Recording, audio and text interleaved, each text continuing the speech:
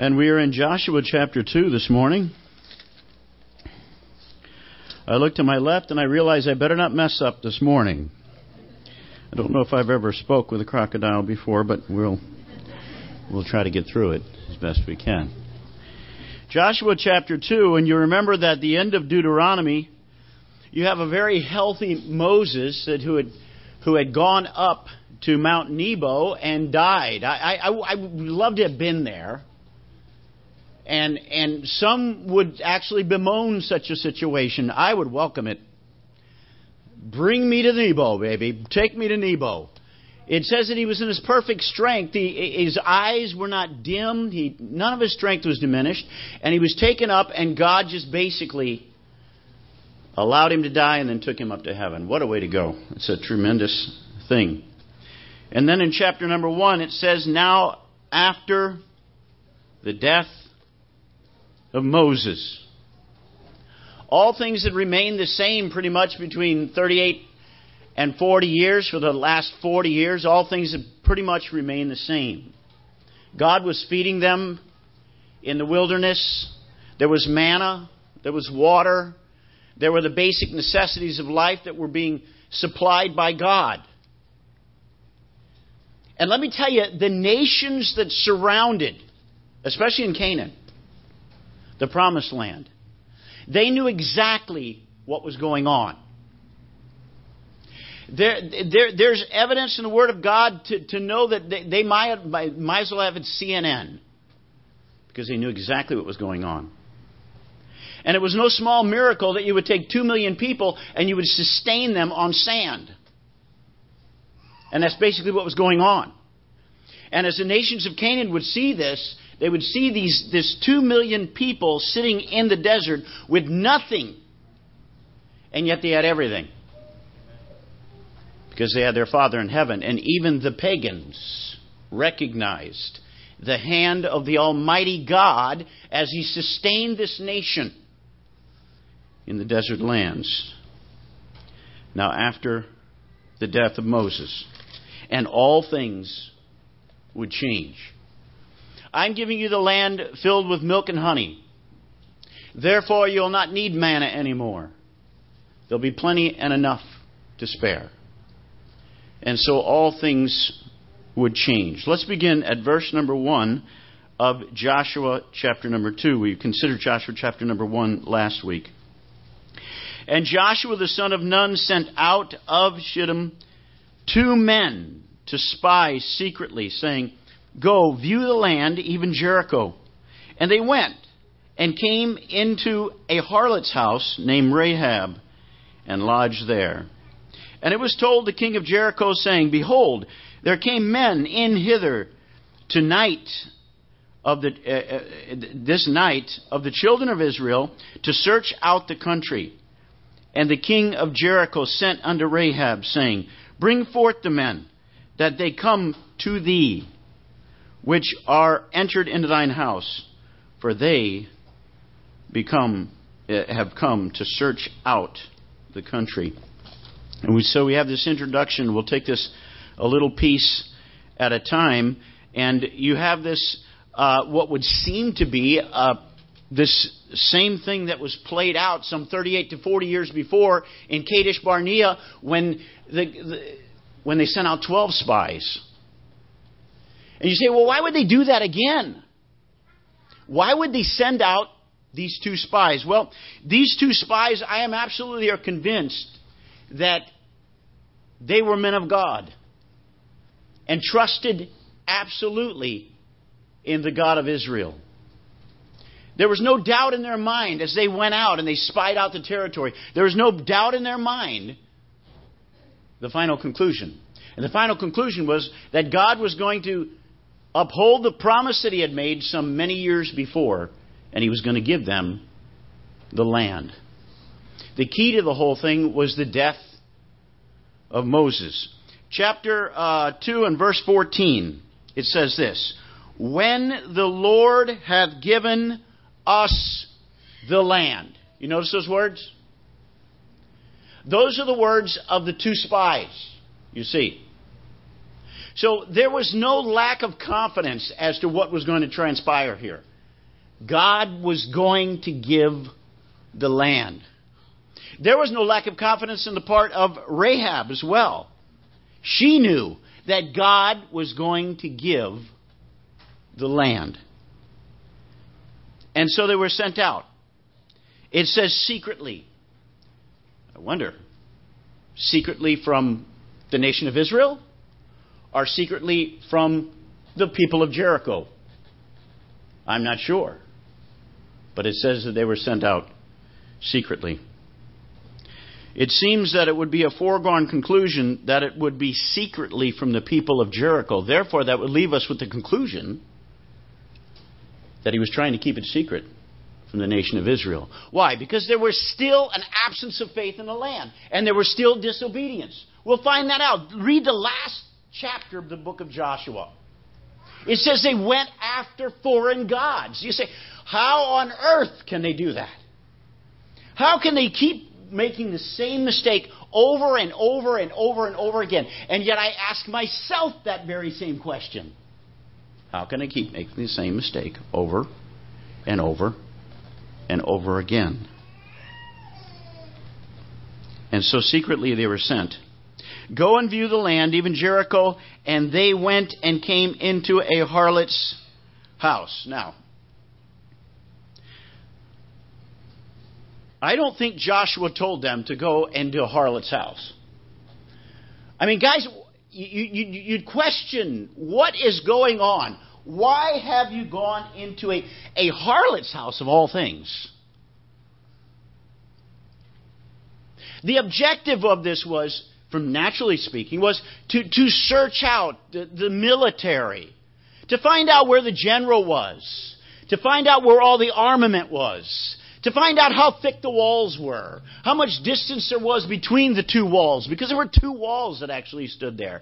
You want to find out where we can get into the city to make an advance on Jericho. Instead, they went to a harlot's house. This blows my mind. Because of the response of the two spies. This would have been my response. Rahab, I know you've got a story to tell. And I'd love to be able to sit and listen to the story. But I just simply do not have time. I have a task at hand here. And my task is to search out the weak parts of Jericho. So that I can go back to Joshua and I can give him a report. Joshua, this is where we go. This is how we get in. Friends, there's nothing like that in the Scripture. That's another reason why, number 2, that I believe these men were great men of faith. They sat down and listened to the story of a harlot. It seems a most odd military strategy indeed. Why would someone strategize in conquering Jericho and send them in to sit down and listen to the story of a harlot? Oh, wait a second now. Well, we have to pull God into the whole thing here, don't we? I mean, we listen to this whole thing from a natural standpoint, and we think these men are absolutely out of their gourds. There wasn't a word of rebellion. What are we doing in her house? Wasting time? Not a word.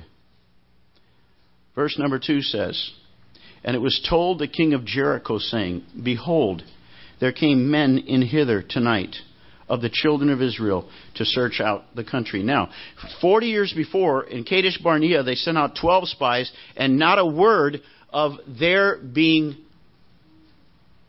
sought out after by the king. In other words, they went in secretly and they came out secretly, and 10 of them had terrible reports, while Joshua and Caleb came in and said, let's go, let's get it on.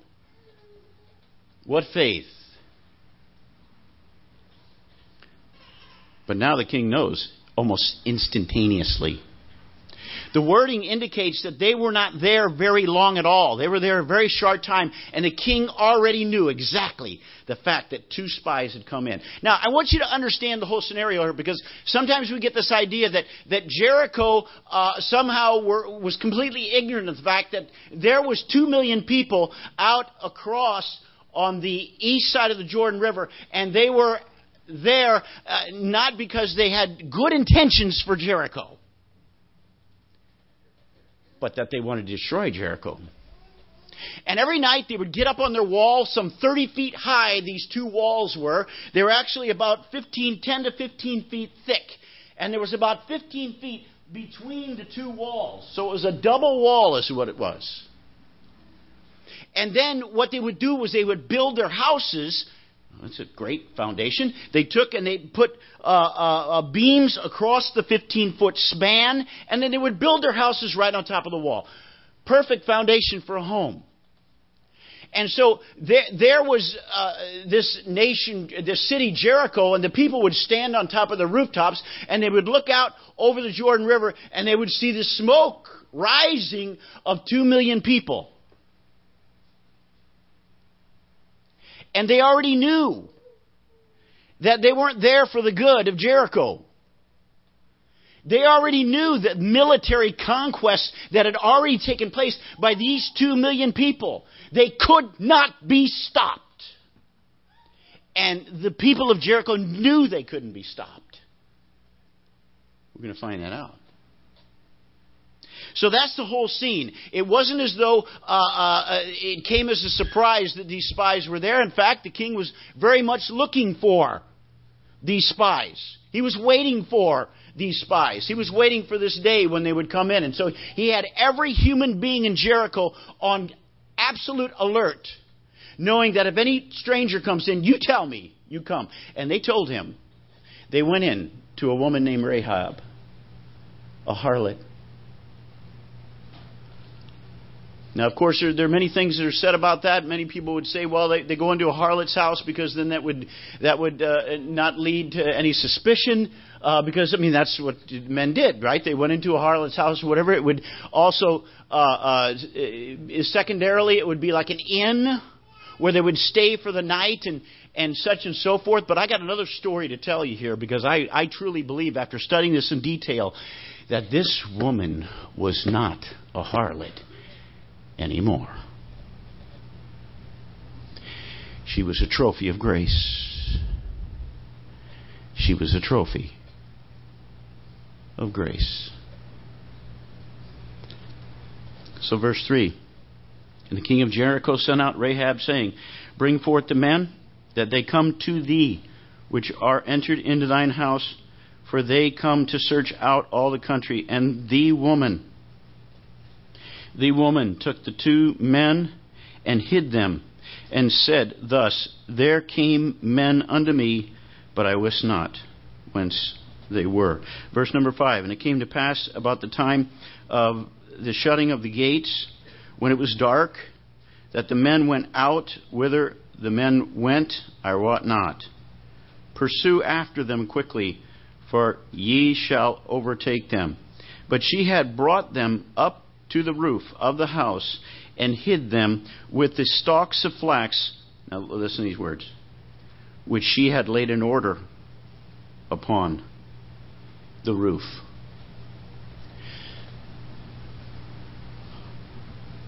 Harlots don't work in linen.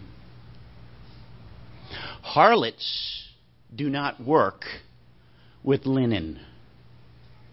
They would buy linen that was already labored over, arduously labored over, because this was a tremendously high amount of labor to produce linen from flax. They would take these flax and they would have to grow them, and then they would bring them up onto the roof, and they would have to take buckets of water, and they poured them out onto these flax in order that the sun might do its duty in causing the flax to dry and split apart. And then they would pull the strands out, and that's what they made fine linens from. But there's more to it than that, you see. It said that she was to put a scarlet cord out her window to indicate that she and her family were in that particular home, and that home was to be spared. That scarlet cord tells us that she also made dyes. And the way they would do it is this. They would take a large boiling pot and they would boil these dyes. And as the water boiled out of these dyes, they would put a rope. And they would rope the rope around in the bottom of the pot in order that when that dye gets thicker and thicker and thicker and less water, it would enter into the rope. Scarlet cord.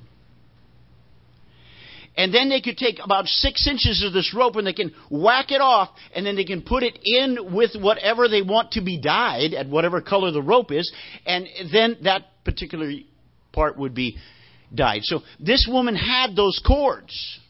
That was the only way you could transport dye. You couldn't do it any other way. So they devised this ingenious way of keeping it inside of a rope, and she did that too. Hard to believe that she had time for the job of a harlot. I don't believe she was a harlot. I believe this whole chapter 2, it's God the Father, and the only way I can do it is just explain that I believe that God the Father said to these 2 spies, I want you to go. Because I have to show you something. Oh, I'm not going to show you how I'm going to bring down those walls. I'm not interested in how we're going to defeat the armies of Jericho or the campaigns that they went to the north, campaigns to the south, campaigns to the central. That's what the book of Joshua is all about, right? The campaigns of a great general Joshua in taking what was theirs, given by God. But God wasn't going to show that right now. He wasn't showing his great arm of strength in battle. He said, come here and look. I want to show you a worthless loser to the world. Someone who has no value in the world. A throw-off. A no good for nothing. And she has now become my trophy of grace. I want to show you my love, you see. But this will prepare me for battle? It's quite evident by the actions of these 2 spies, at least, that they understood what God was doing. God was amplifying His grace and the way that He would move this nation into the promised land, the land that had been promised by God the Father many, many years before. And He was preparing them by showing His love for this woman named Rahab. Verse number 8. And before they were laid down, she came up unto the roof. She came up unto them upon the roof. And she said unto the men, I know, listen to these words. I know that the Lord hath given you the land, and that your terror is fallen upon us, and that all the inhabitants of the land faint because of you. That word faint could be translated melt, as it's translated later on. I know, you see. Now let me tell you what. I know most of you know this story already, so I'm kind of using that presumption. But when she threw that cord out that window to let those men down, by the way, that had to be about 30 feet or more. That's a long cord. And when that cord hung out that window, it had to be about 30 feet or more. And so she was a hard working woman. And it wasn't in the job of a harlot. But she said, their hearts are melted. Their hearts are melted. So if there's any encouragement that came out of this whole thing, the encouragement was basically that Jericho had already lost the battle. It was a foregone conclusion. There was no way that Israel could lose. Because these people had heard what God, the Father in heaven, the God of Abraham, Isaac, and Jacob, had done for these people. And how He had guided them and miraculously moved them along through a desert and sustained them in a desert all this time. And fear, absolute fear, gripped their heart. Verse 10, for we have heard how the Lord dried up the water of the Red Sea for you when you came out of Egypt. Now it doesn't say we have heard how you put on your rubber galoshes and went through a muddy, low water condition. It doesn't say that, does it? So in other words, the testimony that the Word of God gives probably 40 plus years after the fact. The testimony of absolute pagans was exactly what had transpired. Now let me tell you, if Jericho would have heard the fact that the waters were really low and they just sloshed through the mud and made it through and it was no real miracle, they would have latched onto that absolutely without a question. What does she say? We know how you dried up the Red Sea and the nation of Israel passed onto the other side. And then it goes on. And what you did unto the two kings of the Amorites that were on the other side, Sihon and Og. And that was only about a year later. So the passing through the Red Sea was at least 40 years earlier. And then Sihon and Og, that was just a year earlier. So it's almost like they had a newspaper or CNN that was pumping the information, keeping track of this. Let me tell you, every nation that surrounded them, every nation that they came anywhere close to, got honed in on what God was doing in a miraculous way in delivering that nation. And fear gripped their hearts. And way back in Kadesh Barnea, if the right report would have came in, they would have gone into the land of Canaan at that particular time. But it was their own disobedience, their own lack of understanding, their own rebellion against the commands of God that kept them out of that promised land and ultimately caused them 38 to 40 years of wandering through a desert. Turn over to Exodus chapter 15 real quick. And you're going to see the Song of Moses.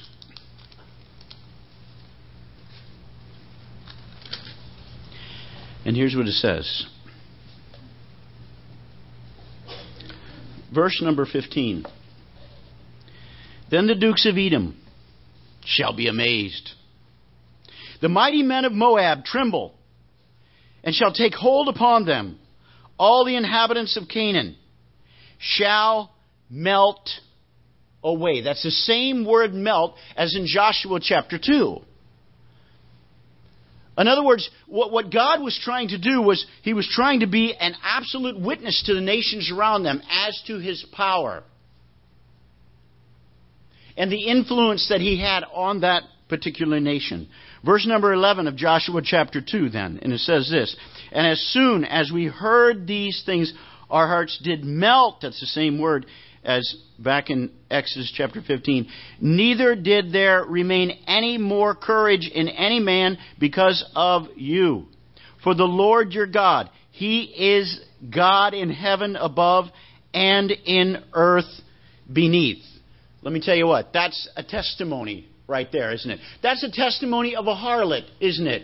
That's a testimony of a harlot whose heart was changed miraculously by the God of heaven. What a tremendous act of love God had when He reached down and He touched the life of this woman, Rahab. Let me tell you, she displayed tremendous faith, unbelievable faith, in that there wasn't a doubt as to the outcome of this supposed battle. Joshua fought the battle of Jericho. That's terrible. That's a terrible song. I don't like that song. God fought the battle of Jericho, and the walls came tumbling down. What did Joshua do? He only did what God told him to do. He hardly lifted his sword.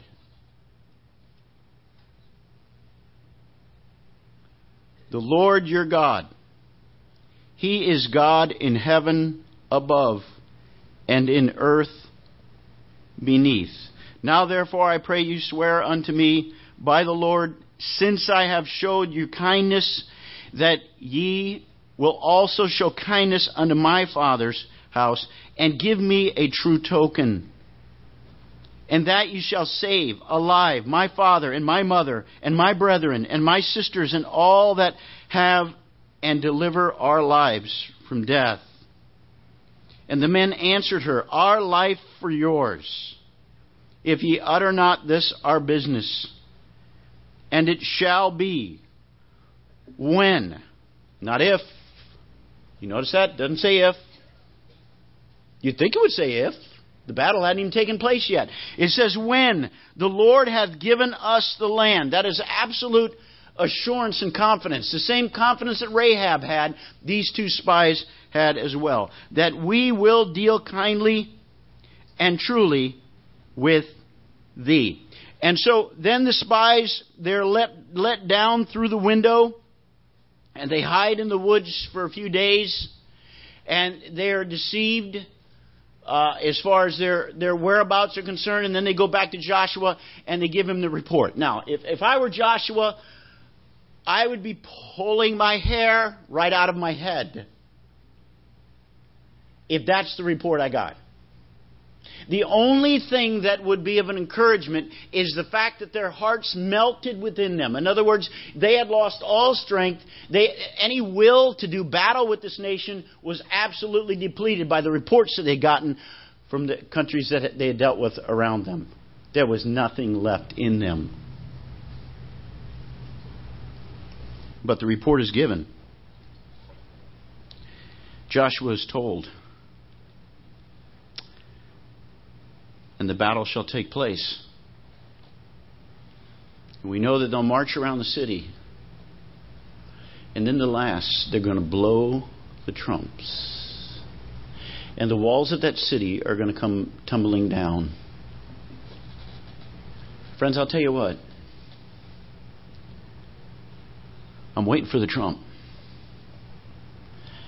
And the walls of this city that we live in are going to come a-tumbling down.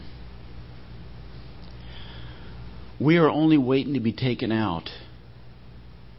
This system is broken. It was a great experiment. Capitalism, democracy. And I don't mean to get political, but it's broken. And God would have to apologize to every nation that surrounds the United States if He did not bring the walls down. But keep your ear peeled. Peeled to the skies above us. And soon we will hear a trump. And all the little problems in life that we so amplified in our minds, oh, how this could be and that could be and this could be, and all those little problems are going to be blown away by the trumpet sound. And we're going to be with the Lord. We heard it read this morning, 1 Corinthians chapter 15, didn't we? Are you waiting for the trumpet sound? And what about this woman, Rahab? Was she a failure? Or was she beautiful in the eyes of the Almighty?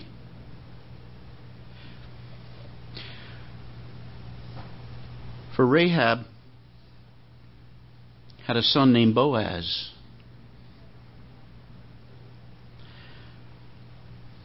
And Boaz took a wife named Ruth. Because Boaz didn't have all that prejudice that was built up in most people in that day, because he had a mother who was a Gentile harlot. You see? You go to Matthew chapter 1. Let's just look at this really quickly, because it is remarkable. The trophies of God's grace. Matthew chapter 1 and verse number 5. And Solomon begat Boaz of Rahab. And Boaz begot Obed of Ruth. And Obed begat Jesse. And Jesse begat David the king. And David begat Solomon with his wife Uriah. And so there are 4 women mentioned in this royal genealogy of our Lord and Savior Jesus Christ. And from this woman, Rahab, ultimately would come the royal line of the Lord Jesus Christ himself. Tamar and Rahab, they're 2 harlots. Bathsheba, she was an adulteress. And there were 2 Gentile women, Ruth and Rahab. And from this, we get the Savior of the whole world. You say, what wreckage? What unbelievable wreckage. Man, look at our own lives. And we can say the same thing. What wreckage! And God's gracious hand reaches down and grabs all the pieces of that broken ship, and He begins to put the ship back together, and then He places it into the water, and it floats again. Praise God, it floats again. In Joshua chapter 2, God wanted to show us, look at my trophy of grace. We are His workmanship, created in Christ Jesus unto good works. We are little trophies of grace. And that was given to prepare a nation for battle. You know, it's amazing that as the campaigns went to the north and the campaigns went to the south, you know that all of Canaan all the ites had to be taken care of. And so there were all these campaigns that took place, and most of those were just conventional warfare. God had showed Himself strong at the very outset with the collapsing of the walls of Jericho, and we're going to get into that as we go through it. And He prepared them with His love. It's an amazing, amazing portion of Scripture. And I would encourage everyone in here to read ahead. Let me tell you why this is so important.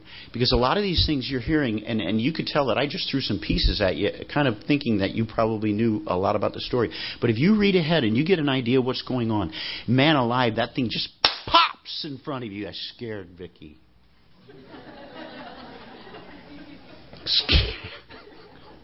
Sorry, Vicky. I apologize.